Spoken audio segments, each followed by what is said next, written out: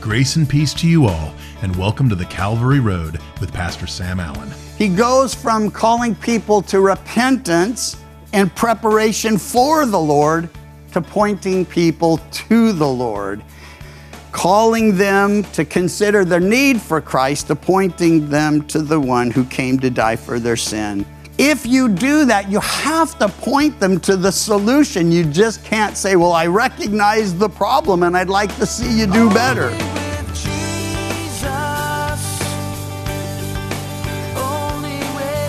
In today's broadcast, we have a new two-part study from Pastor Sam entitled, Behold the Lamb of God. We're in the first chapter of the book of John, beginning in verse 19 and going through the end of the chapter. We're looking at the testimony of John the Baptist regarding Jesus Christ and the gathering of the first disciples to Jesus. So let's listen in. Let's turn in our Bibles to John chapter 1. We're looking at verses 19 through 51. Title of our study this morning, Behold the Lamb of God. John 1, 19 through 51. Behold the Lamb of God. We read here in verse 19, Now, this is the testimony of John when the Jews sent priests and Levites from Jerusalem to ask him, Who are you? He confessed and did not deny, but confessed, I am not the Christ.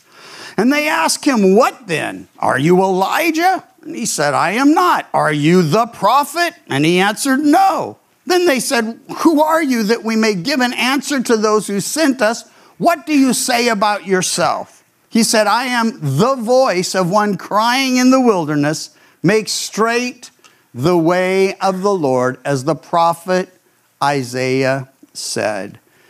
We begin with John's testimony, and two things are absolutely essential for one called as a witness. First, is the witness trustworthy? Second, is his testimony true? Because you could be trustworthy and confused. There are a lot of people like that in the world. They believe what they're saying. It doesn't make what they're saying true. So it's two tests. Is the witness faithful, trustworthy, dependable, reliable? And the second is the testimony he's making true. Now, we read in verse 20, he confessed and did not deny, but confessed, I am not the Christ. It wasn't really their question, or was it? They said, Are you the one? Are you the one who's to come? Are you the Christ? And he just says, Well, I'm not the Christ. I like that. They actually didn't ask straight up if he was the Christ, but this had to be on their mind. Why? They were anticipating, they were expecting the Messiah to come. And there were a lot of people on board with this, so much so that at his birth, Herod was able to gather some of the religious leaders and say, hey, where's he going to be born? Because he heard word that a young one was being born who would eventually rule. This troubled him, of course, because you can't have two kings in the same place. So he wanted to know, and they knew it would be Bethlehem. They knew it was this time because there were prophecies that led them to this season, you see. So they're anticipating and expecting the Messiah to come in their day. So it's certainly on their mind. Second thing they ask him is, are you Elijah? And he again, verse 21 says, I am not. Malachi 3:1 often make reference to the fact that Malachi said that, well, there would be a forerunner before the Lord. And this is the passage we often mention but don't read to you. Today we're going to read them and log them so they'll be permanently embedded in our memories. Behold, I send my messenger, and he'll prepare the way before me. And the Lord whom you seek will suddenly come into his temple. Even the messenger of the covenant in whom you delight, behold, he is coming, says the Lord of hosts. Their next question, still in verse 21, are you the prophet? And he answered, no. Both Moses and the Lord who commissioned him and empowered him and worked in and through him, both testified that there would be another like him. It's Deuteronomy 18, Deuteronomy 18:15 for you note jotters, and then Deuteronomy 18:18. The first reads like this: the Lord your God will raise up for you a prophet like me from your midst, and from your brethren him you shall hear. That's Moses being, letting them know, the Lord your God will raise up a prophet like me. Now, God himself speaks in Deuteronomy 18:18, I will raise up for them a prophet like you from among their brethren, and will put my words in his mouth. He shall speak to them all I command him, and it shall be that whoever will not hear my words, which he speaks in my name, I will require it of him. Well, anyway, they're expecting Elijah, they're expecting the Christ, they're expecting the prophet. John is none of those. Then they said to him, verse 22, who are you, that we may give an answer to those who sent us? What do you say about yourself? And he said, I am the voice of one crying in the wilderness, make straight the way of the Lord, as the prophet Isaiah said.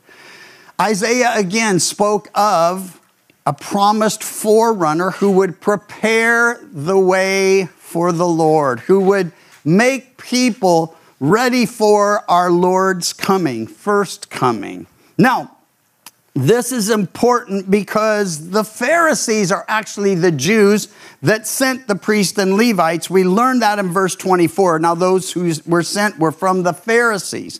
These guys were well versed in the scripture. They were experts in the word of God. In fact, they loved it, they studied it, they shared it, they encouraged everyone, exhorting everyone to be obedient to it. They had only one problem related to it, and it's our problem. They didn't always obey it. They thought they were, and then Jesus would have to, clarify some things. They thought, I've never committed adultery, so I'm not an adulterer. But he said, have you looked on a woman to lust? Because if you have, you committed adultery in your heart. I've never murdered anyone. He says, have you ever hated anyone? Because if you have, murder's in your heart. So Jesus was clarifying for the most conservative religious leaders of his day exactly what the word was actually trying to say. All that brings us to this. These guys knew the book of Isaiah inside and out. And there are so many prophecies related to the Lord in Isaiah, perhaps a book more full of them than any other. But Isaiah 40, verse 3, listen, the voice of one crying in the wilderness. Just that Isaiah starts that way, and they say, who are you? Then he says, I'm a voice. I'm the voice. Prepare the way of the Lord. Make straight in the desert a highway for our God. Every valley shall be exalted, every mountain, hill, and hill brought low. The crooked places will be made straight, the rough places smooth. The glory of the Lord shall be revealed, and all flesh shall see it together. For the mouth of the Lord has spoken. The voice said, cry out. And when he said, what shall I cry? All flesh is as grass, and its loveliness is like the flowers of the field. The grass withers, the flower fades, because the breath of the Lord blows upon it. Surely the people are grass. The grass withers, the flower fades, but the word of our God stands forever. It's a powerful passage. It's pointing to the coming of the forerunner of Christ. It's pointing to the reality of the coming of Christ.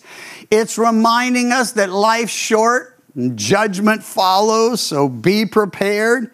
And it's reminding us that the word of God stands forever. Heaven and earth will pass away, Jesus will later say, but my words will never pass away. Well, verse 24 here, I read it and mentioned it. Those who were sent were from the Pharisees. They would have immediately recognized that he was speaking from Isaiah. The sharper and younger of them would have said, that's Isaiah 40. The really sharp ones would have said, verse 3. It's like when you read, my God, why have you forsaken me? If you're familiar with the Old Testament and you read that in the New, you know it begins Psalm 22. So important.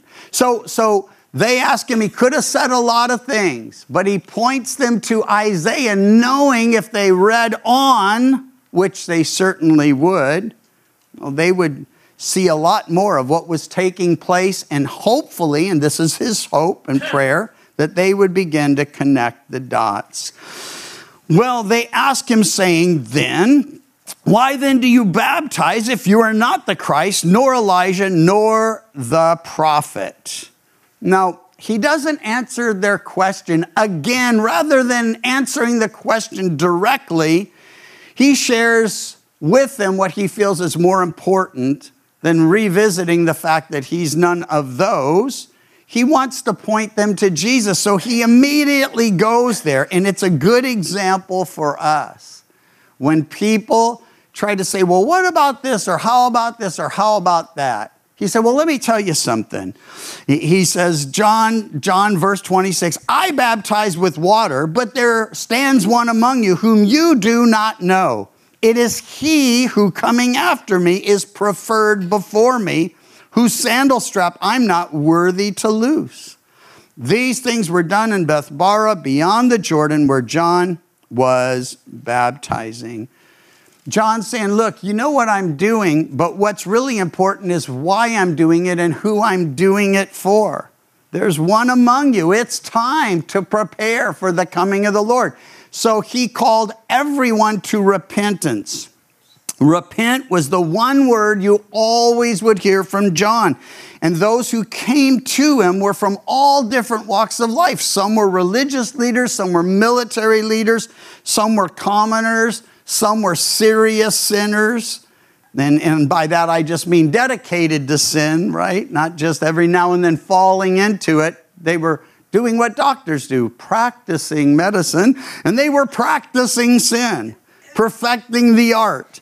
But once convicted, they all came saying the same thing. Well, what do I need to do?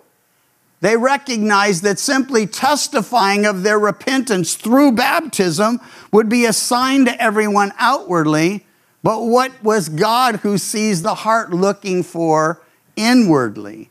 And so he tells the soldiers, hey, don't abuse people. Don't take advantage of your post. Be satisfied with your pay. He tells others exactly what they needed to know. He described what repentance would look like for each of them, since not all of them were engaged in the same types of sin.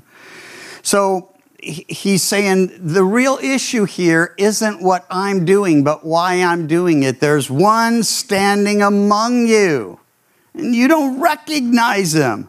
He's coming after me, but he was preferred before me. Now get this, you should know this. John the Baptist and Jesus are cousins. John was born 6 months before Jesus. They grew up together then. They would have been at the feast yearly. Their folks would have certainly had them there. They would have fellowshiped.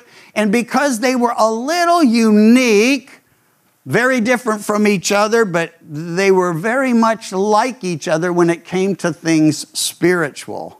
These guys, John and Jesus, well, they stood out among the crowds. And nevertheless, not everybody knew Jesus. John didn't even know that he was the Messiah. We'll read that here in a moment. But here he's just, at this point, he's realized it because he's talking about having baptized him and such. It is he coming after me, preferred before me. Why? Well, he was before him. He was the creator, as we saw in John 1:1.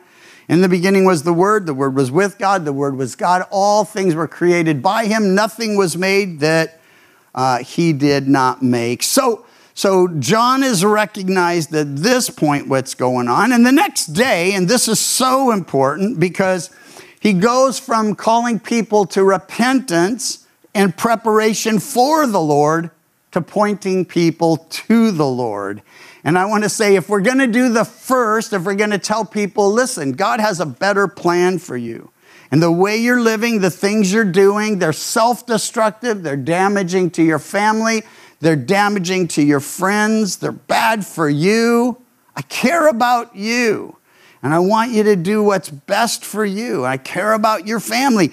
If you do that, you have to point them to the solution. You just can't say, well, I recognize the problem and I'd like to see you do better. Now we get to see exactly how you go from calling them to consider their need for Christ to pointing them to the one who came to die for their sin.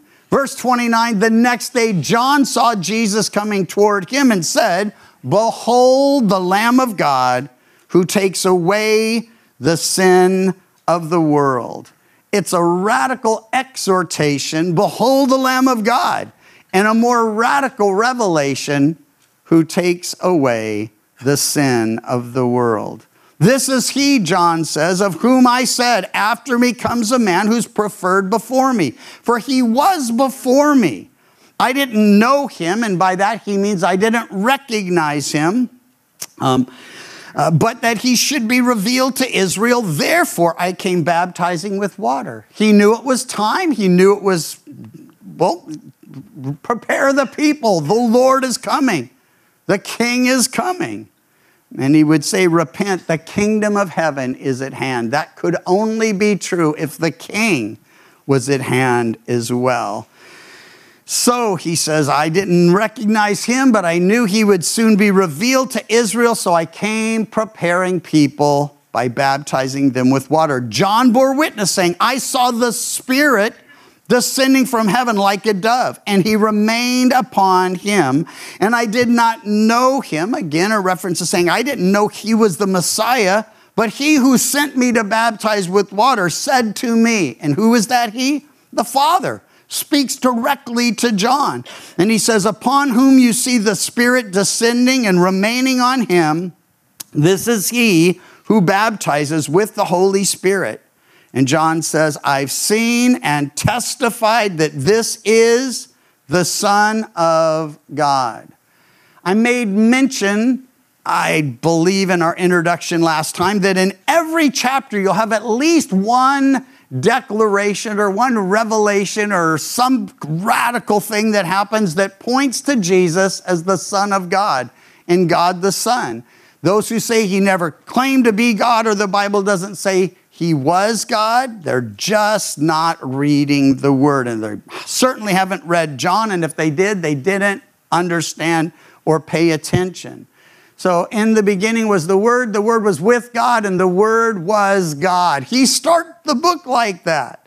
The Word became flesh and dwelt among us, and we beheld his glory. The glory is the only begotten of the Father, full of grace and truth. John 1:14. So twice, just in that section, well, there's a declaration that Jesus is in fact God. This will be the third time, and there'll be two more in this chapter.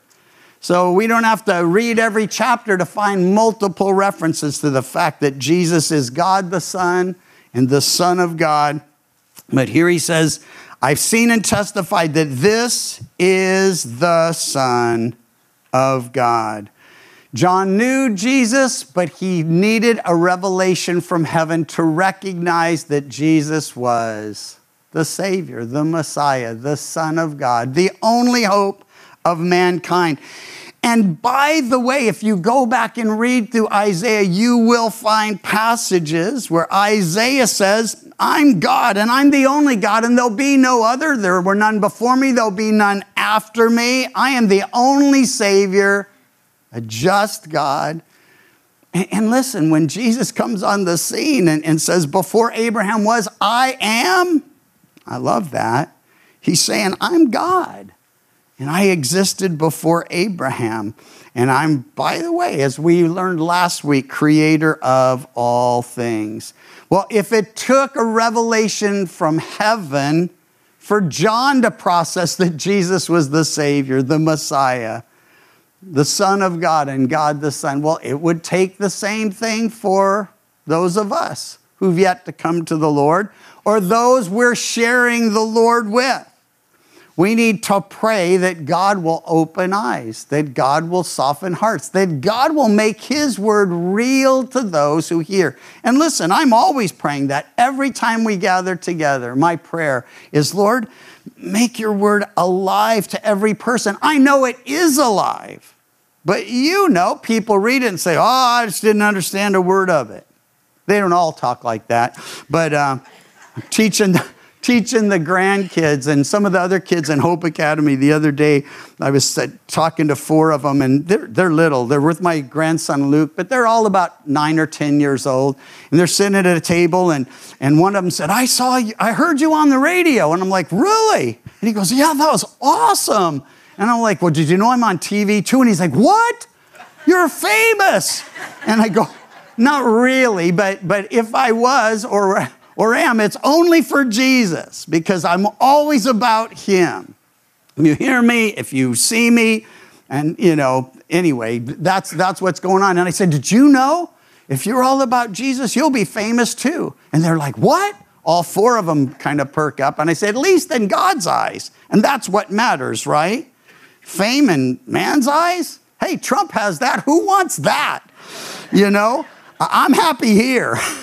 And I want to say, though, I told them, they go, well, what do we need to do? I said, well, first you need to learn to share the Lord. How do we do that? I said, well, one of you needs to talk to the other one and practice together. And I said, here's what you do. One of you is going to be the guy who says, hey, have you heard anything about Jesus? Do you know what the Bible says about Jesus? And the cutest little guy, 10 years old anyway, he's like, oh, I want to do that part. And I'm like, okay, you got it. And then my grandson, I said, the other one's going to have to say, well, I don't know anything about that. I never heard about Jesus. And my grandson Louis like, I can do that part because we play this game at home. And anyway, it was just cool because then Jody came over and we got in a conversation with people. And this is all at lunch in our lobby area, our cafe.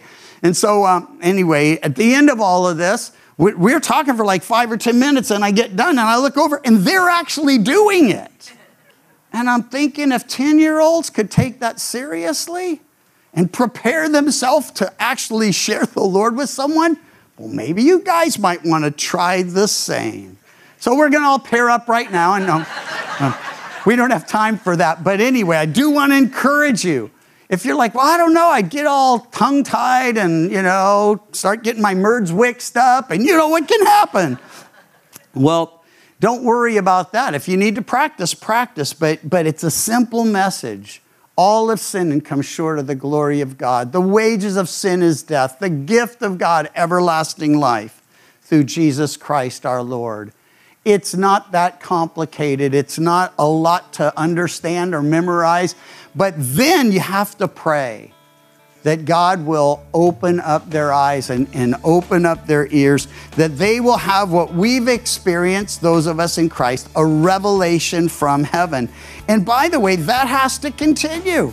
God, through his Spirit, opens up the Word to us. He convinces us it's true. It's the Holy Spirit, God the Holy Spirit, who convicts us of sin, of righteousness, and judgment to come.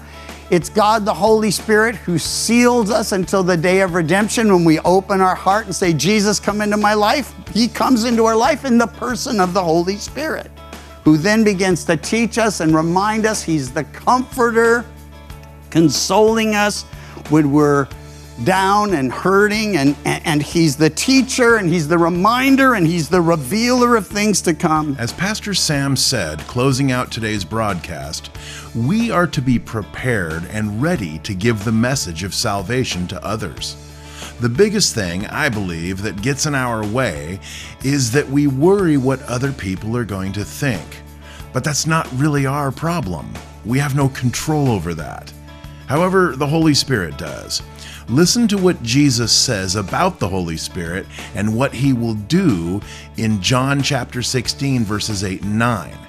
And when he is come, he will convict the world of sin and of righteousness and of judgment of sin, because they do not believe in me. We will never be judged for not changing people's minds, but we will be judged by what we did with what we were given. The Calvary Road is a ministry of Calvary Chapel Chico, and you can visit our website, ccchico.com, or download the CC Chico app to contact us and listen to other studies from Pastor Sam. You can also listen to The Calvary Road as a daily podcast by visiting thecalvaryroad.com. We'd love to hear from you, and until next time, may you find grace and peace as your journey takes you down the Calvary Road. And your grace